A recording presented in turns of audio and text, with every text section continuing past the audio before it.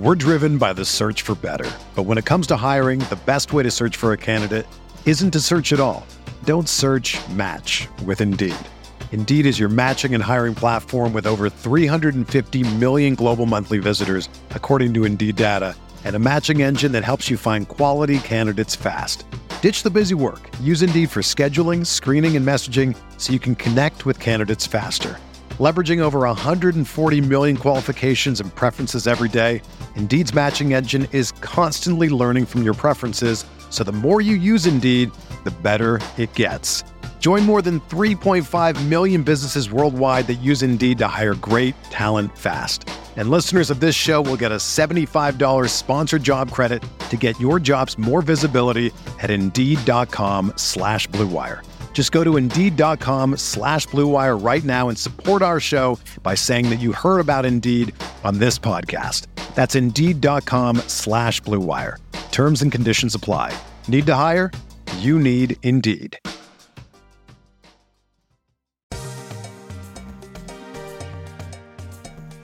He turns, he fires for the win. He's got the bucket at the buzzer. Weber back to Bibby, has the open shot. Ladies and gentlemen, up on those feet, put those hands together. And we'll meet tonight starting five for your Sacramento Kings.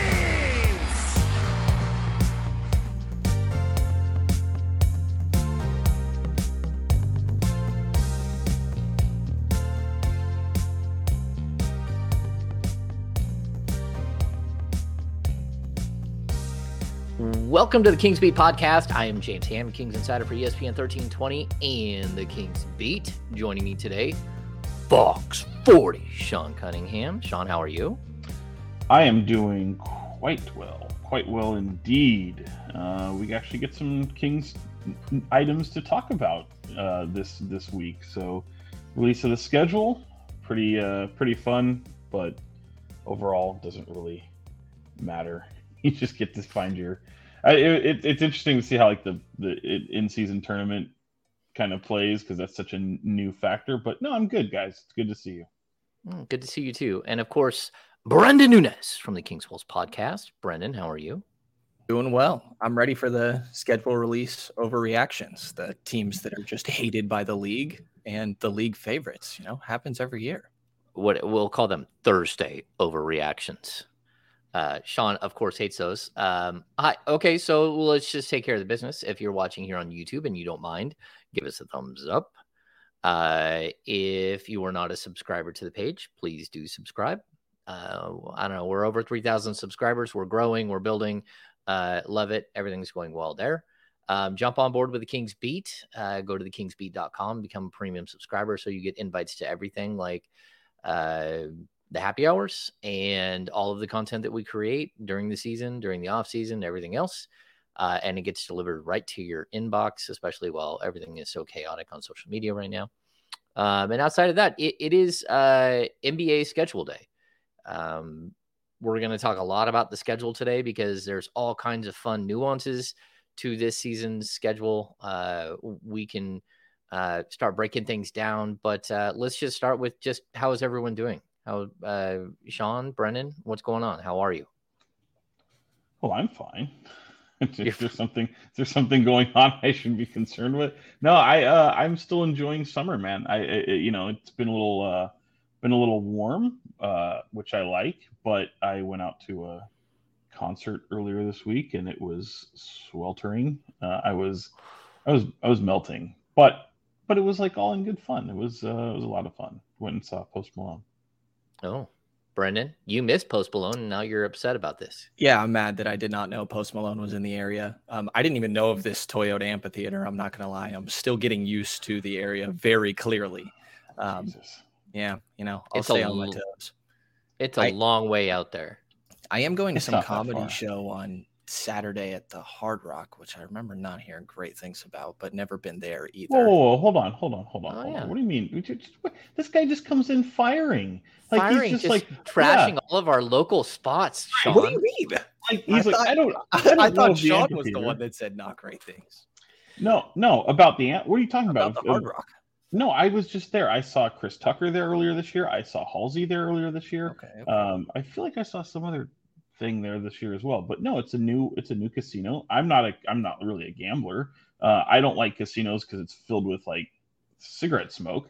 But they do, a lot of the new ones do a really good job of kind of getting rid of a lot of that shit that just hovers in the air. So no, I mean, look, fantastic venue, really, man. Like, especially like because of the Hard Rock and because of what Thunder Valley has done with this brand new music venue. As here we are on Kings Beat talking about all these venues, but in addition to Golden One Center where the Kings play, in addition to the amphitheater, in addition to like Ace of Spades throughout Sacramento, all these music venues are bringing really quality acts. So I would go to those websites and take a look, because that's how you find out that Post Malone is in your backyard. Also, Comedy Club, Punchline, fantastic. The night I went to Post Malone for 2 nights, Hassan Minhaj was there doing a small comedy show. It was one of those things that was announced very quickly and sold out very fast. So put your alerts on, pal. There we go. Punchline. I've been to a couple. What did you hear about the Hard Rock that was so trash? I thought that you said not great things when you went to Chris Rock. That's not true. No. It's just a long way out there. First of all, it's not a long way. It's driving up to like Marysville, which I get. Not the most certainly not the most convenient, but the amphitheater and Hard Rock are right next to each other. You know, if you've been to the amphitheater, it's great. Yeah. Getting out of there can be a bitch. I mean, that is a lot of traffic, but yeah. Whew, yeah. The amphitheater is a lot like, it's designed like the Shoreline. Down in Mountain View. So I don't know if you've been to Shoreline, Brendan, but I have done Shoreline. Yeah. So if you sit on the hill, by like the third song, your underwear severely wedged up your behind, and you slid down the hill at least like 8 feet. And then by the end of the show, everyone is at the bottom of the hill all squished together because you just keep sliding down the hill. But overall, like it's good to have these venues. And like I told you guys a couple of weeks ago, I went to the Crest to see a concert. Like even that was like, it's such a great venue. The acoustics are incredible and it's just a fun spot. So I agree, Sean, there are like a lot of cool spots around Sacramento to go hit shows. We've of course got sidetracked, which is something that always happens. No. And then of course someone in the comments like, oh, they don't start talking basketball until the 5:47 mark of the podcast. And it's always the most upvoted comment. It's the funniest thing. Yeah, well, it's fine. They can do whatever they want. Like, but either way, we don't always get to catch up, especially during the off season, as 3 friends that cover this crazy Sacramento Kings team. We do have the schedule to talk about, and like my biggest takeaway early on is shock and awe that the Kings are getting recognized for their good season last year with 22 nationally televised games. Now we can we can fight over what's nationally televised and what's not, because NBA TV for a lot of people is not nationally televised, because of course they are also on NBC Sports Bay Area or NBC Sports California. But as of right now, from my count, I have them at 6 TNT games, 5 ESPN games, and 11 NBA TV games. And there's this other thing that's hiding within the schedule, within those nationally televised games that I want to point out. Of the 22, I count 16 are at Golden One Center. And so, number one, I just say, like, hat tip to the Golden One Center crowd, Kings fans, because I think there's nothing worse than watching a nationally televised game where you hear the ball bounce and it's reverberating through the building because there's no fans. So I think the NBA not only rewarded the Kings for their strong play last season, but also rewarded Kings fans by making sure that they were part of the national TV package. What are you guys' thoughts? Brendan, 22 nationally. Well, we can say 11 of full-fledged national television games and 11 of the bonus version with NBA TV. Yeah, I do kind of put them in different categories, but either way, I think it's obviously great Sacramento is getting this. I think to your point, so many of them being home games is a great opportunity for people to see the environment that is Golden One Center loud every single night, especially when they're given something to cheer about like they were last year. And the Kings are just really entertaining. They're one of the best offenses and one of the worst defenses, which means you're going to get a lot of buckets and chaos. Really, they were top 10 in clutch games, had the clutch player of the year last year, a lot of games going down to the wire. I think just a lot of athletes and a style of play that's really entertaining to watch with that high pace. So it makes sense. I'm a little surprised that it's that number already, but I do think it's understandable. They play a fun brand of basketball, and this is also the league kind of betting that they're going to stay good. Staying good. I think it's exactly what we talked about. I mean, there's people who are pissed off in recent years that they're not on national TV. And by the way, I do consider NBA TV national TV. I am one of those people that do, because I'm sorry, like, I don't care if you're still on your home market. Like, that opens, that gives eyeballs for free. Well, obviously with a cable package, a basic cable package, or whatever streaming service you might have, but that gives people a glimpse into your full game, and you're rewarded for that. I thought there'd be a lot of flexing in the schedule. I had some people tell me that was something that they had expected and was pitching for, and I think the league said, okay, we'll earn it, like, prove us wrong, and the Kings did. I mean, getting third in the West, having an excited brand of basketball that we witnessed, and then you have all the accolades, as Brendan mentioned, with the clutch player of the year. You've got all NBA, you've got the coach of the year, you got executive of the year, and then you have this incredible playoff series that goes 7 games with a dynasty type team that's kind of nearing the end of its rope, for the most part, and it's just so fun, and so you're being rewarded for that. They're like, okay, they're going to schedule it, and it's King's job to keep those games, because as I mentioned, they can be flexed out. So I don't expect them to. I think that, we all expect them to still play the exciting brand of basketball. And, hey man, you got that beam that was really gimmicky and people want to see it. So that playing on the home court in front of a rabid fan base is going to be fun. It's exactly what the NBA wants, even if it is a small market. And that's the NBA likes to, show off their small markets oftentimes during the regular season. So I'm thrilled for Kings fans, because they finally have something to celebrate. It's been a while since you've had this much attention on the team, and a lot of positive attention, I'll add. And now it's up to the team to make sure it's all warranted, and they get to keep it, and they're deserving of it. So kudos to them. It'll be a fun season ahead. And there's certainly some little things to maybe talk about within the schedule, but I think that the national TV audience and attention is going to be very much welcomed by Kings fans when they look at the full schedule, which comes out really, really soon. Yeah. Okay. So let's touch base on a couple of things. Number one, the Kings are up to, like, again, it's 22. That's what I'm seeing. They can be flexed out of games, but you're not going to get flexed out of 22. There's possibility for, to get flexed out of quite a few, but not that many. So if they don't just completely come out and stumble and really, really struggle, a lot of their games are in, November and December. They have a ton late in the season as well. And we'll get into some of the nuances of the schedule, but I want to make sure people understand that last season, I believe the number was 44 games that the Golden State Warriors were on national television.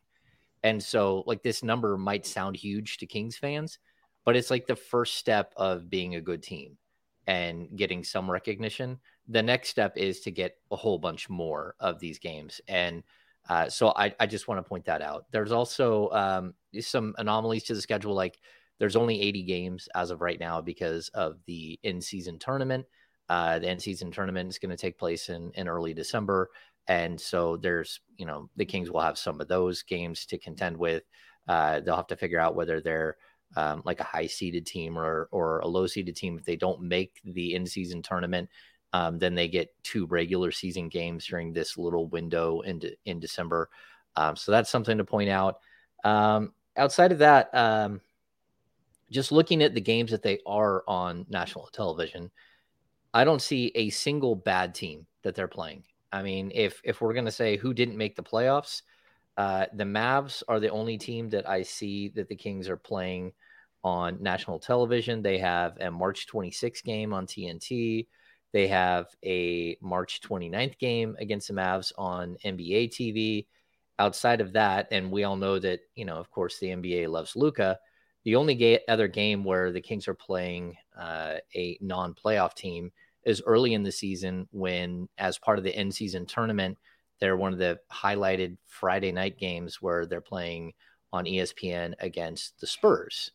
And so the rest of the games are all against Golden State, Lakers, Clippers, Denver, Celtics, Suns, like the Heat, Sixers. Like last season, the one real national television game the Kings had, they got flexed out of because the Houston Rockets were so bad that they didn't want that on like a Tuesday night. That's not going to happen this year with the rest of the teams that they're playing. So I think that's also a nod of respect for this team. I guess the question is, what are you guys looking for when you are looking at the schedule, when you're breaking it down? And is there certain things that like catch your eye, or that you're like, okay, I want to know how bad this schedule is in this way or that way? Is there something that jumps out? Absolutely. You look at least for me, and I don't have it conveniently. It's on my phone. I don't have it conveniently laid out in front of me, but I will say I look at the amount of back-to-backs. I look at the amount of 3 and 4 nights, and I look at the holidays to see, obviously where the team will be around the holidays. Do they have any holiday games? And then lastly, to me, I like to see the longest road trip, longest home stand. And if there's a good balance, or if there's you're going to have the majority of your schedule, the majority of your home games in the first half or the second half of the season, things like that are things that catch my eye when I look at the schedule. Yeah, Brendan? Yeah, I mean, I don't really have much else to add. I'm curious to see how the in-season tournament gets laid out for sure this year, and the whole 80 games. I'm curious to see like what that chunk of time looks like and how they leave that flexibility open for those final 2, based on if Sacramento does make it into that next round of the play-in or not. But I mean, that's typically the same stuff for me. I think back-to-backs and are you playing the more difficult team on the second night or the first? What the travel is like in between those back-to-backs at times. Definitely looking for that one long East Coast road trip. Or there would be a couple, but typically one extremely long road trip. And I wouldn't have thought of the holidays, but that definitely makes a lot of sense. And do you have a preference of like if they're home or away on the holidays? Personally, I don't. I really don't care because my life doesn't really change that much. So from a selfish standpoint, but even the Kings have been blessed to be at least around the Christmas holiday. They're usually home. In recent memory, they've always been kind of home for the holiday. So that part doesn't really matter. Yeah, this year, I mean, they have a back-to-back on the 22nd and 23rd of December, and then they play again on the 26th of December, but they've got the 24th and the 25th off. They're on the road around Thanksgiving. They play the day before and the day after Thanksgiving. Outside of that, I don't think that there's a lot of other holidays that fall into this question. And then New Year's Day, New Year's Eve, New Year's Day. They do play New Year's Eve. Like yeah, they do play. Right. I think they play Memphis New Year's Eve. They're off New Year's Day. Right. Okay, so you guys asked about back-to-backs. This season, they have a total of 15 back-to-backs. Of those, 6 are home and home, which is always weird because that's something new. 6 are road and road. 1 is home and road. And 2 are road and home. And of those games, the one thing I would point out that's really interesting, they play the Utah Jazz on the first game of the season. That's opening night in Utah, October 25th at the Delta Center. They do not have another road game in Utah, which is spectacular because that is one of the worst back-to-backs in the league. And they don't have a customary where it's typically you play in Utah one night and then you either fly home or you fly to Phoenix or you fly somewhere else. And the whole entire trip usually wipes you out. They don't have that on the schedule, which to me is really good. So again, a 6-6 split on home and homes and road and roads. I think that's fair. All the other 3 games, the 2 that are road and home, and the one that's home and road, one of the games is in California the whole time. So from what I could see, so even if it's like you play at home one night and you play in LA the next, I think that's one. You play in LA one night and you come back home. Like, so they're all moderate, which is good to see. What else? What other stats that I have of these? The road trips. Okay, so the beginning on January 25th in Golden State, the Kings have a 7-game, 12-day road trip. If you add on the travel days, it's more like a 14-day trip, and it's all over the place. They also have a 6-game road trip in November, and they have one 5-game road trip in January. Their November schedule is pretty ridiculous. So that's one thing I would point out. November, they have 14 games. 5 of them are at home and 9 of them are on the road, including one of those big road trips. And then the Kings, for some reason, always have a big road trip in January. This year, they have 2 road trips in January that are substantial. I believe it's a 5-game, and then the 6-game that the 7-game that leads into February is also on the road. When you look at those things, Sean, you mentioned earlier, like, are you hoping for a lighter schedule earlier? If you're looking at home and road splits, would you rather have a bunch of road games early in the season or a bunch of road games late in the season? It's a good question. I think you just try to hopefully find balance. I think if you remember last year's schedule, for example, I believe it was February where there was like 3 home games. Yeah.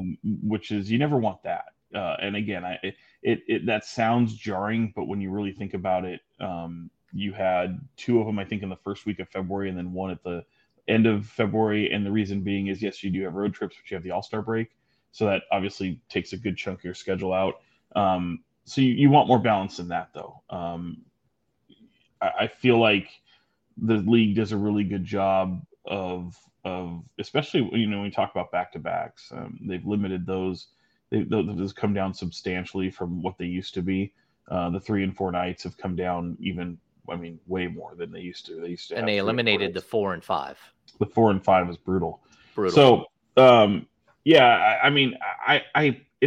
I had my pick, and you're a team like the Kings historically are this season, I don't know that. I've kind of said that I think they could take a step back in the wins column and still maybe end up being a better team by virtue of a decent playoff run.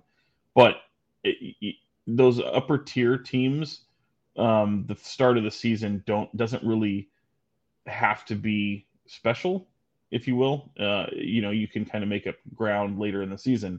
But for a team, in my opinion, that's a little bit more of the up and coming team and took the league by surprise a little bit last year. And yeah, they finished 3rd, which is fantastic. But I still feel the Kings have their best success if they take advantage of the early schedule, when teams might not be at their best yet.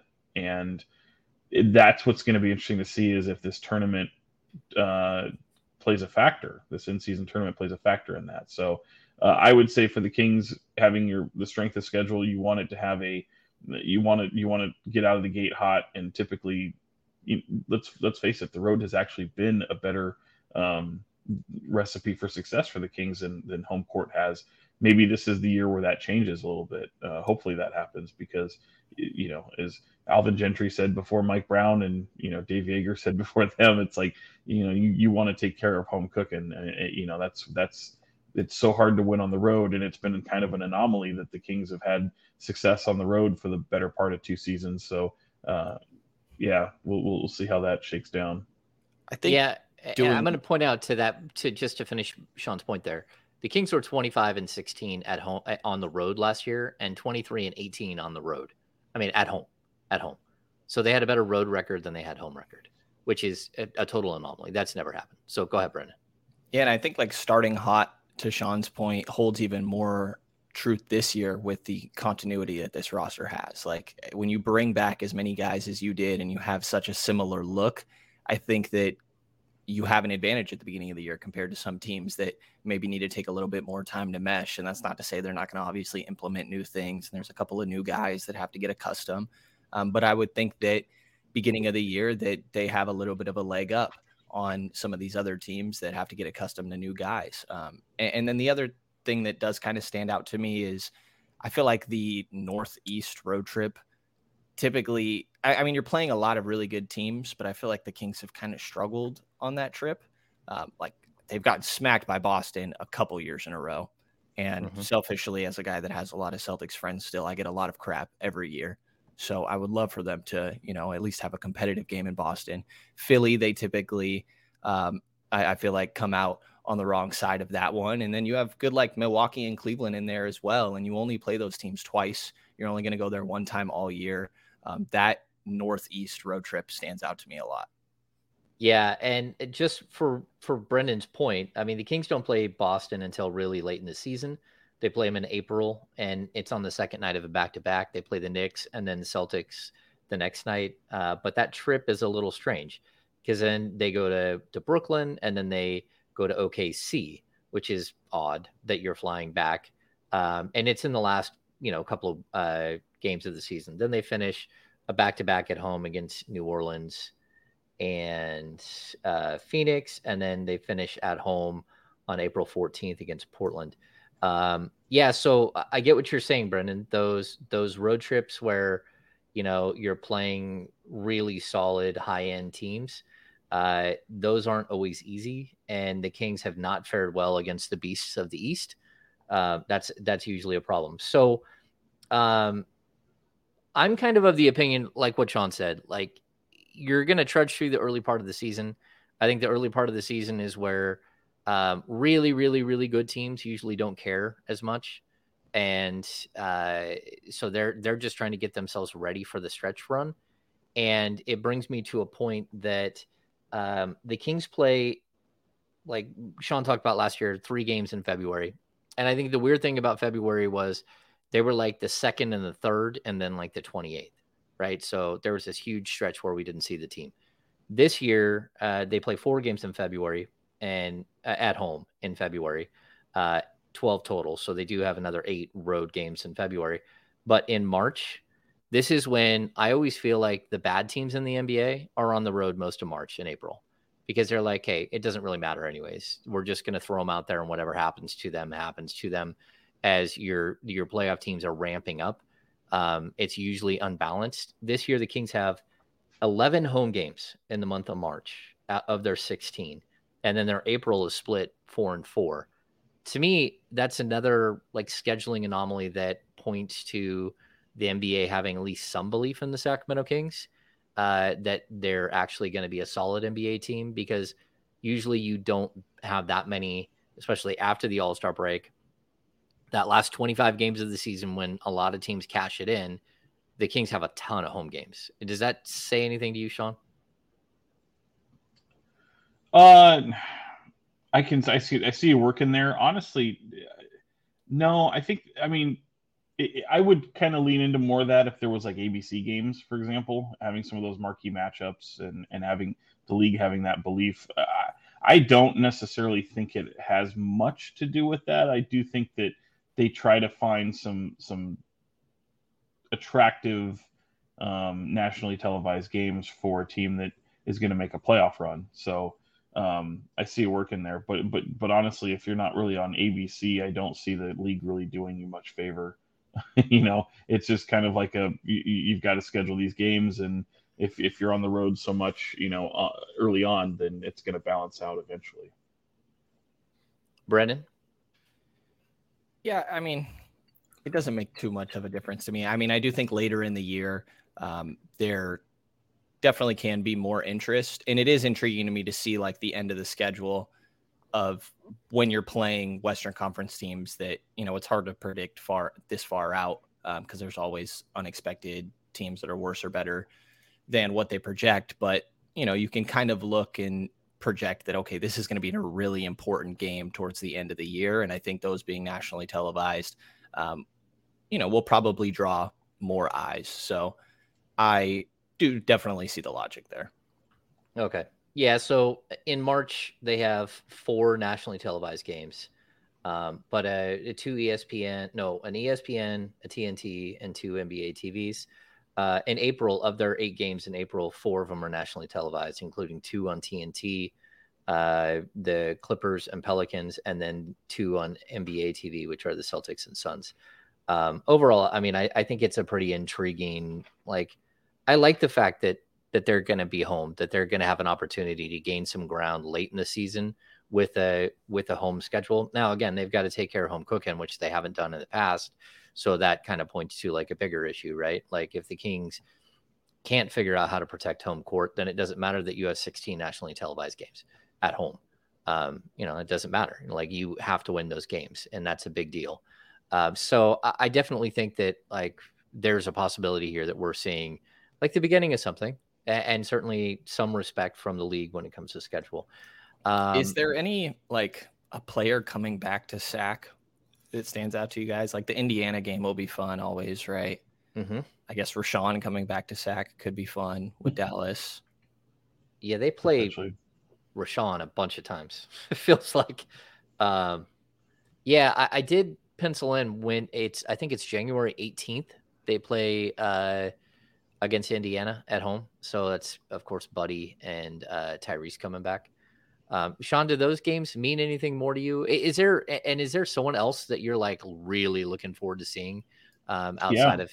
Yeah, go ahead. Yeah. I mean, Victor Wembanyama. I think that's going to be the one where you want to see when he makes his first appearance in Sacramento. I had the date. I just don't have it in front of me at the moment. But I think that'll be fun. I mean, I think fans, especially if Summer League and all that was any indication of just how much people are looking forward to seeing this guy play, that'll be a good matchup or a good moment. I mean, I know they got the national TV game with the Spurs pretty early on, so that'll be a nice first glimpse. But having that moment, James, if you have it there, that date was what? It's February 22nd, and it's the first game coming out of the All-Star break at home. So February 22nd, and then they have a couple of days off. Then they play, again, this is what I was talking about earlier. They play the Clippers in LA, and then a back-to-back back at home against Miami. Just kind of an interesting scheduling anomaly. And the other one, too, is that I had made a note of that I just don't have in front of me is the Thunder. I mean, Chet Holmgren. I mean, he was kind of the Wembanyama of last year and coming off of an injury, and he played very, very well at Summer League. And I think there's still a lot of curiosity about him. So two of those players that may not be come to the forefront of people, and of course, obviously with LeBron, people want to see LeBron. So I think people make reference of when he'll come through, and that'll be a lot of fun. Yeah, Warriors games will have a little something extra, I think. Oh, they're gonna be spicy. Those are spicy games. Yeah. Chris and Keegan playing, I think, will be a little bit notable. And then the other one that stands out to me is Joel Embiid hasn't played in Golden One Center since February 2021.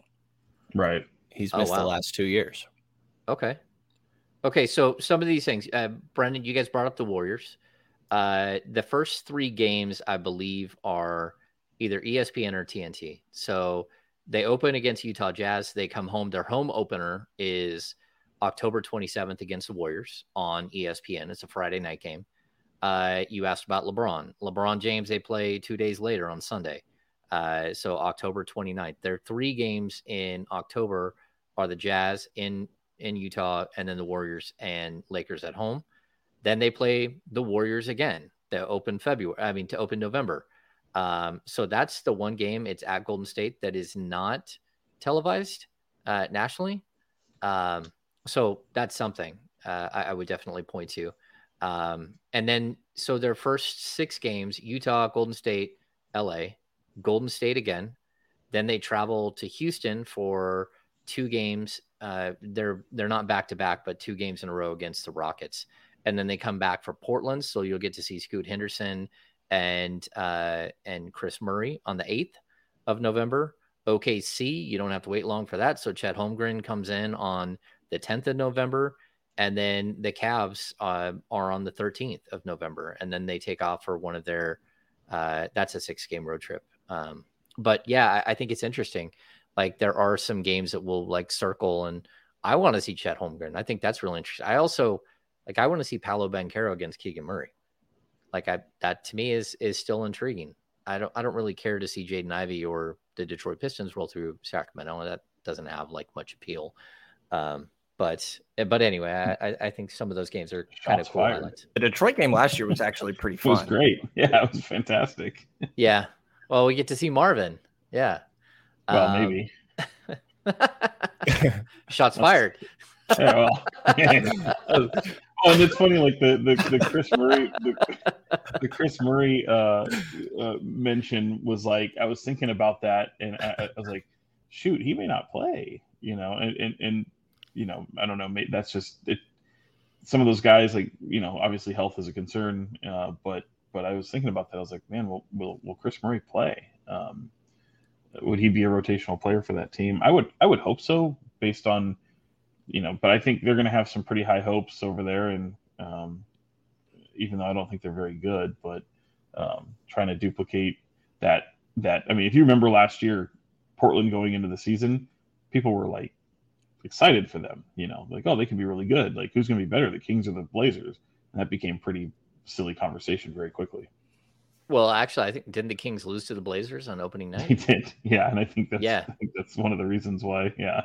Yeah, so we started to see like even the buzz build, and like, look, I still think we're gonna wait and see what happens there, but that franchise is on the precipice of disaster or a hard reboot. I wouldn't say disaster because I like a lot of their young players. They need a hero. Oh, they got one. No, he's saying they H. Oh, I know what he's doing.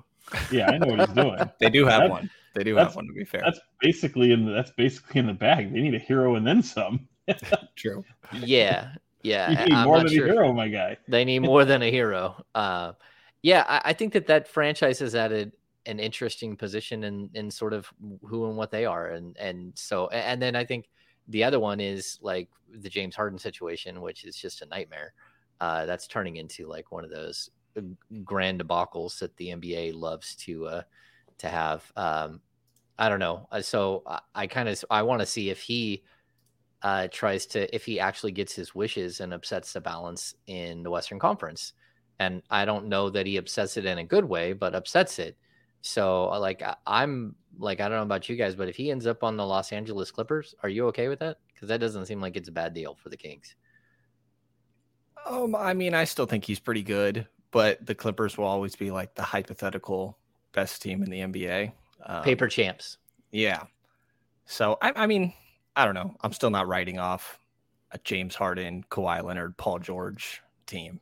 Russell Westbrook. And by the way, I'm not either, because this is the year where, like it or not, they have to. Like, you're pot committed.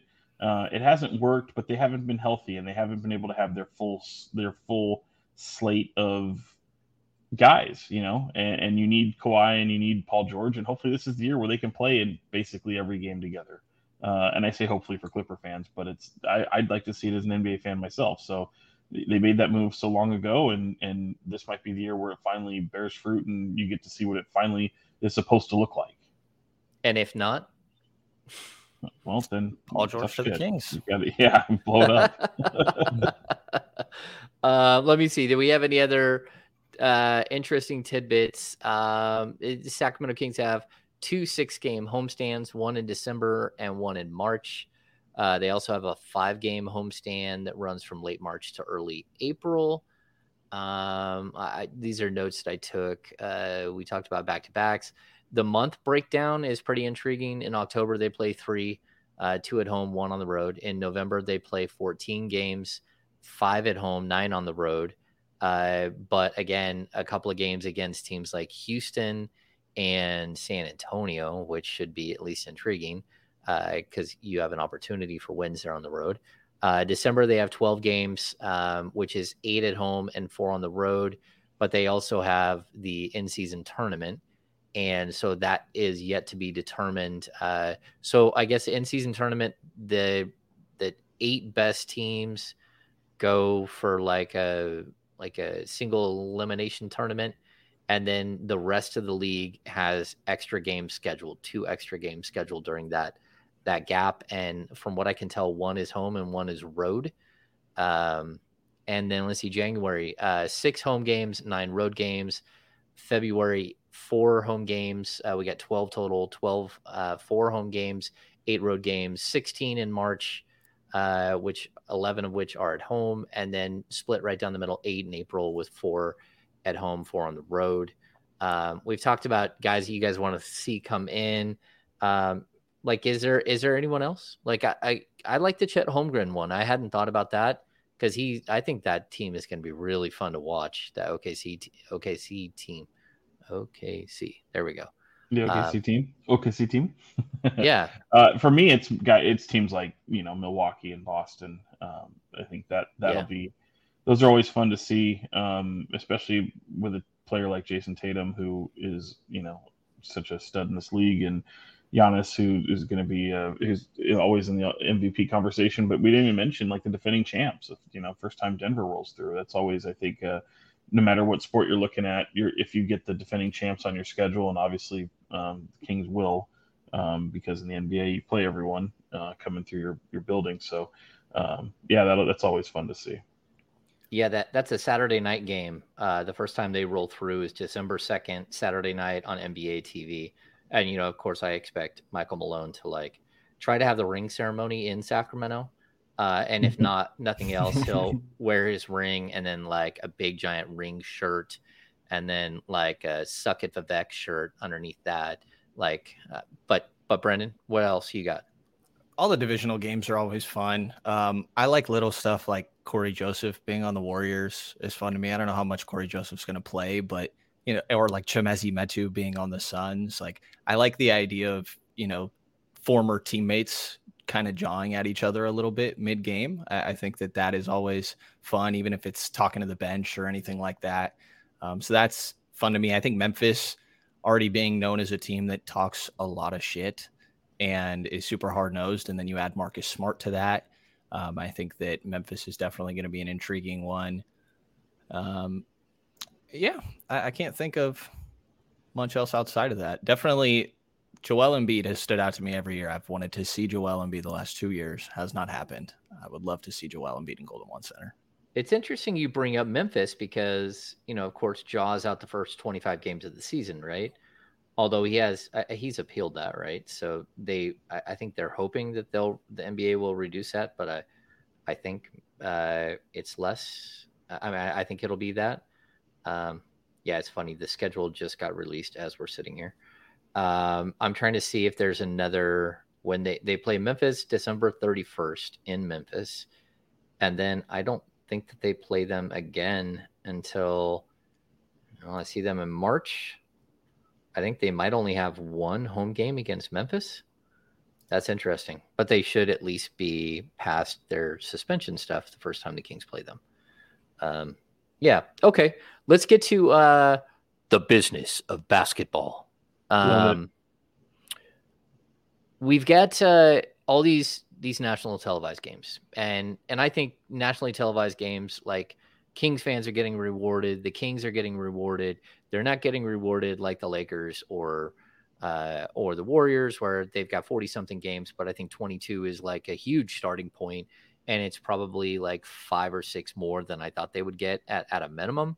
I did not think that they would be this high, but I think my biggest question is, what do you think it means for the Kings to get all of these games? And I don't mean as a franchise. I think as a franchise, it's huge, right? But for individual players who are now going to go from obscurity in Sacramento of maybe getting 4 total games a year, where including NBA TV, and a lot of those get bumped, to all of a sudden they're going to be on the national stage all the time. And, we have, Bleacher Report come out with one of the most ridiculous things I've ever seen, where they claim that Domantas Sabonis is the most overrated player in the league, which I thought was an embarrassing piece to write for a player who just made the All-NBA team and who led a team to 18 more wins than they had the previous season.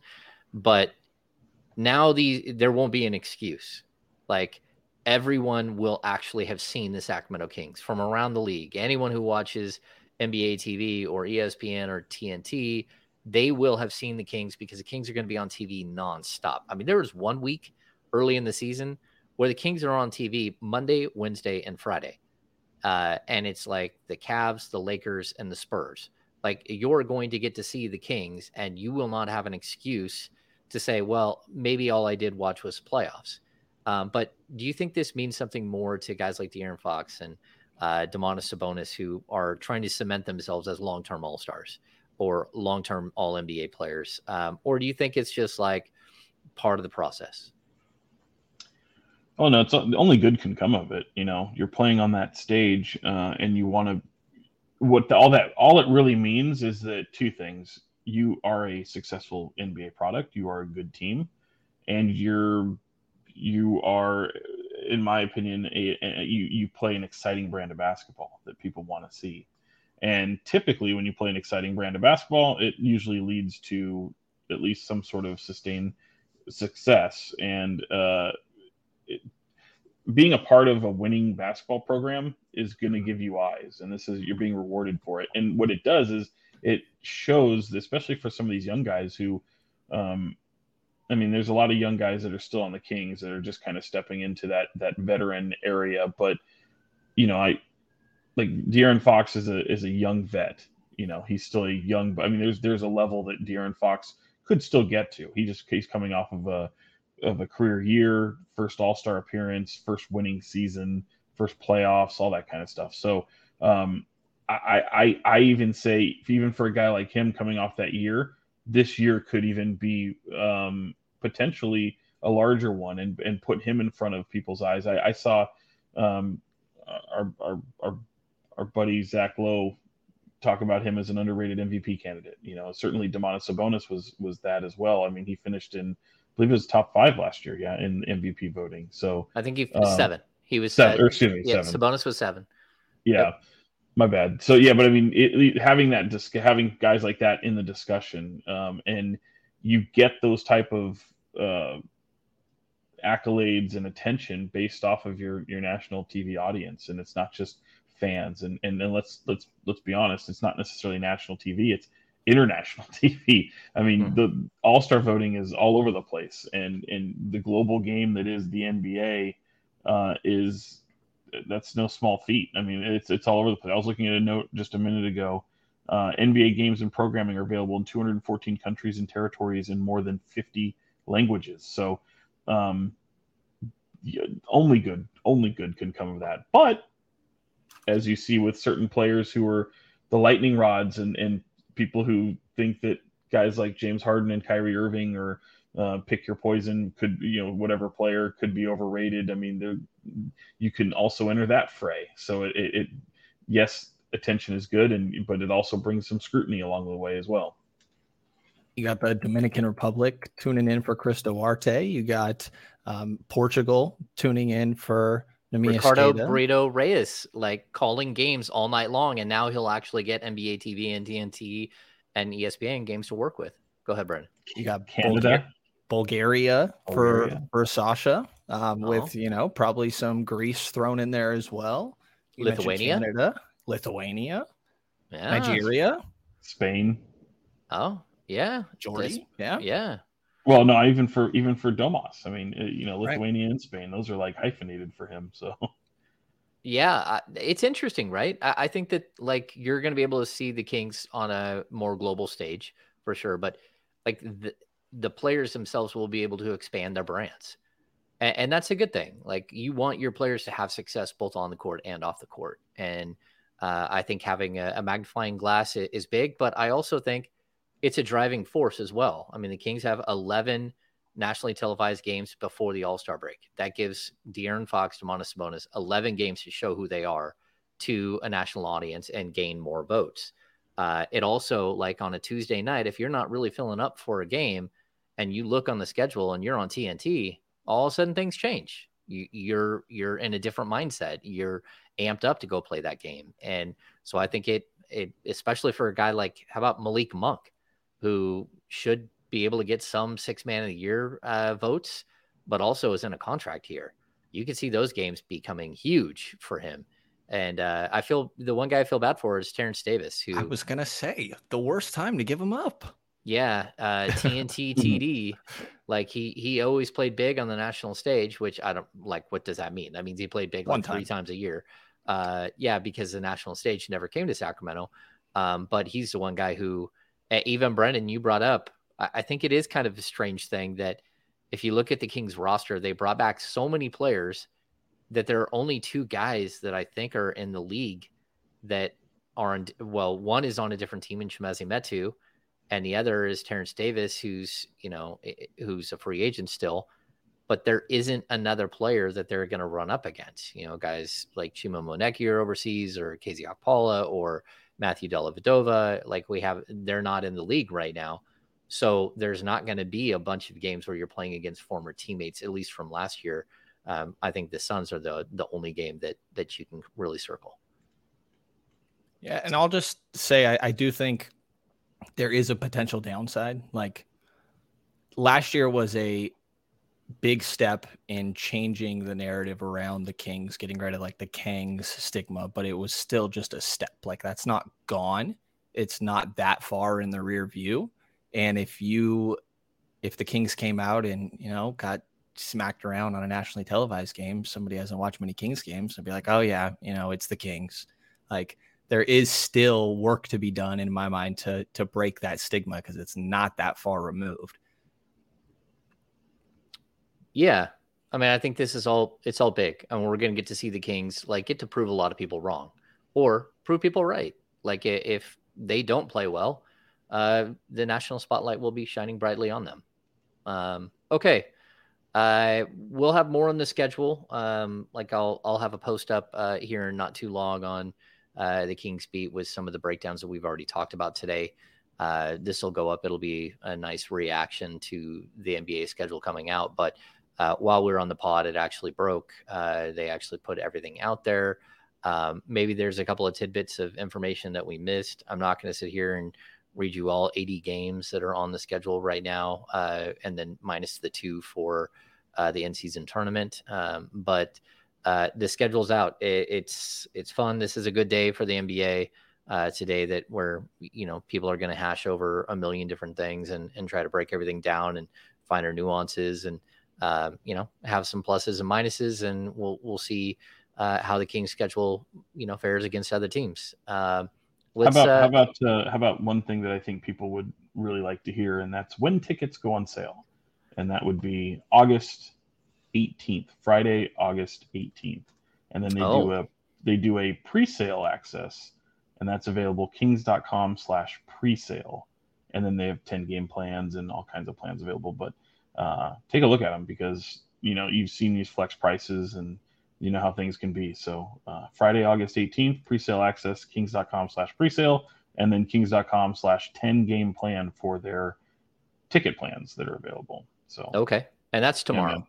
Just so that is tomorrow. And if there are pre-sales, you might even have those in your inbox already if they're going to drop in pre-sales for tickets. It's definitely a big thing for the Kings, and I would point out too, the Kings, not only did they sold out all of their season ticket packages. So as of right now, they are sold out of. I think he saw the freeze coming. He did. He saw it. It was like the Titanic that couldn't get out of the way of the iceberg. I mean, he saw it there. And he's back. I'm back. Stupid internet. We just said you saw the freeze coming. You saw you were the Titanic heading towards the iceberg and couldn't get out of the way. That's funny. So I'll just point out, Kings have sold out of season ticket packages, from what I've heard. They now have a waiting list for season ticket packages, but they also reserve a bunch of seats for single games and like what we're talking about, the 10 game packages. I would guess that the 10 game packs are going to sell out. So if you're interested in season tickets, I would go, or you're interested in 10 game packs, I'd go buy them.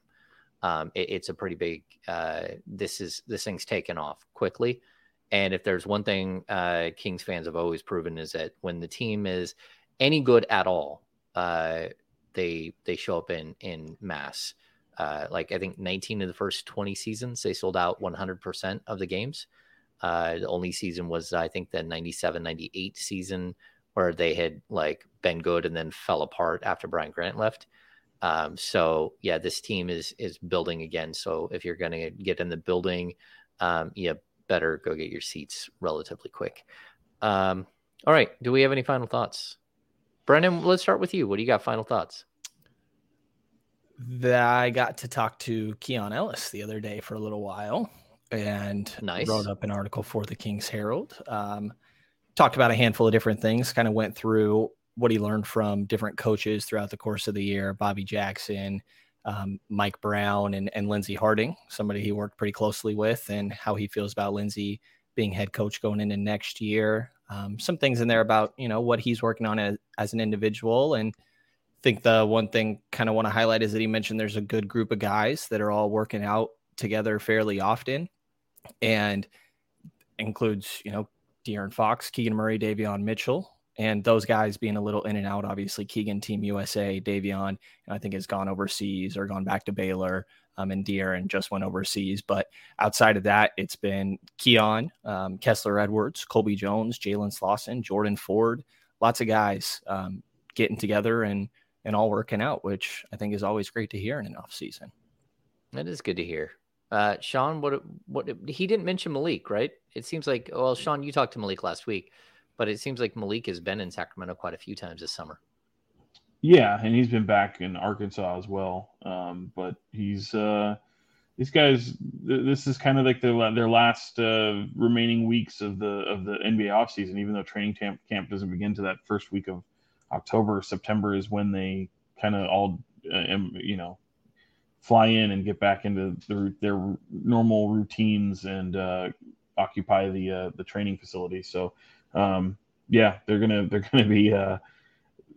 be all over the place. And then right around the first week of September, some guys get in earlier. I think you'll see another couple trickle in by the second week, but September is when they all kind of come in. So it's fun because it's right around the corner. It seems like there's still quite a bit of off season left, which is a good thing, for at least for me. And as I kind of slide into a lot of football, high school football for me, and you got the colleges right around the corner, and of course the NFL training camps continuing. So a lot of Niners, much more high school football, and it's a fun time of year.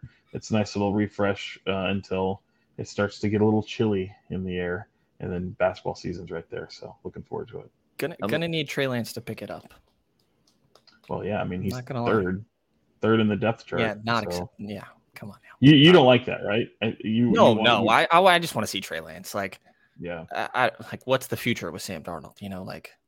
Well, figuring out your two right now, but James and I were on the radio a little over a week ago. We were talking about it, and it's like, boy, if you're Trey Lance and then you're the Niners and you ship out all this capital to bring him in, and you still have some questions. Maybe they don't have questions, but it's not a good sign that when you bring in a guy like Sam Darnold, who has been a serviceable quarterback on some pretty bad teams.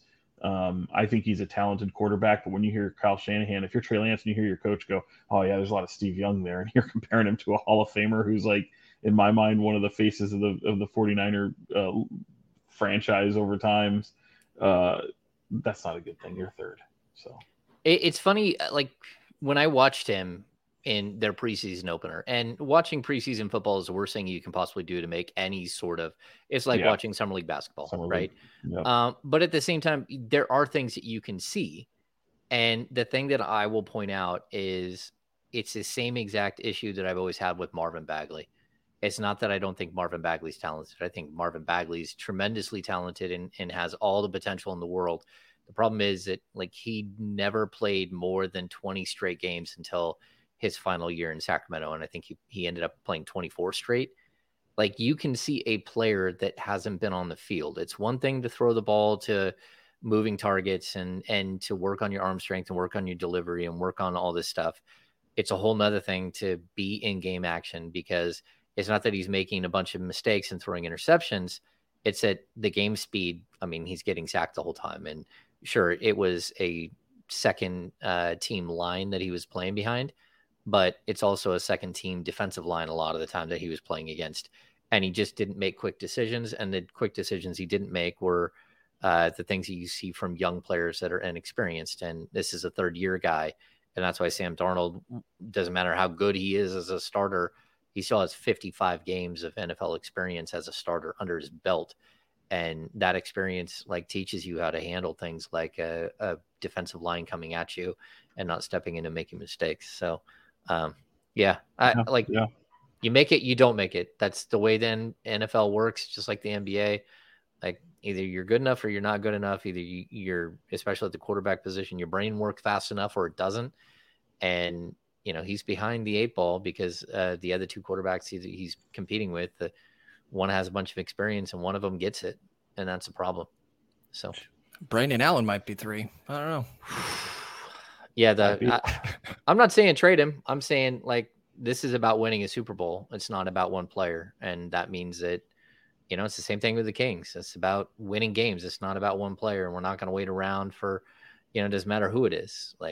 We could compare Trey Lance to Neemias Queta, and except for Neemias Queta hasn't got injured, but the team isn't going to wait around and see if you're good enough to play. You got to prove you're good enough to play. And that's it. Unfortunately for some of these young guys. Sean, was that your final thought? I think so. Yeah. I'm just empty up here. I have no thoughts running through my mind other than a lot of upcoming assignments that have to deal with the football. So looking forward to it. I want to 2 seconds send thoughts and prayers to our friends over at KCRA who lost one of their producers this last week. Tragic accident at, I believe, Folsom Lake. Yeah. Yeah. So thoughts and prayers out to the family and to our friends at KCRA. Those things are horrible to deal with and a really, really sad day for everyone over there. Outside of that, stick with us. We'll have a whole bunch more coming up. This is the off season and it's hot. I don't even understand how hot it is. And it's not cooling down at night. Those are the worst days for me. I'm okay with the heat. It does down here. It does down here. In the nighttime, you get a nice breeze. That's been. It was 86 at 11 o'clock last night. Here, yeah. That's not. I mean, because I like to open up the house, turn on the whole house fan, suck all that heat out, get it all out of the attic, and there's no way to do it when it's still flaming hot outside. All right. Well, we've got the schedule covered for you. You'll have more on that as we post stuff throughout the day. Make sure you're following Sean and Brendan. They too will have their own coverage in a different way of the NBA schedule getting released.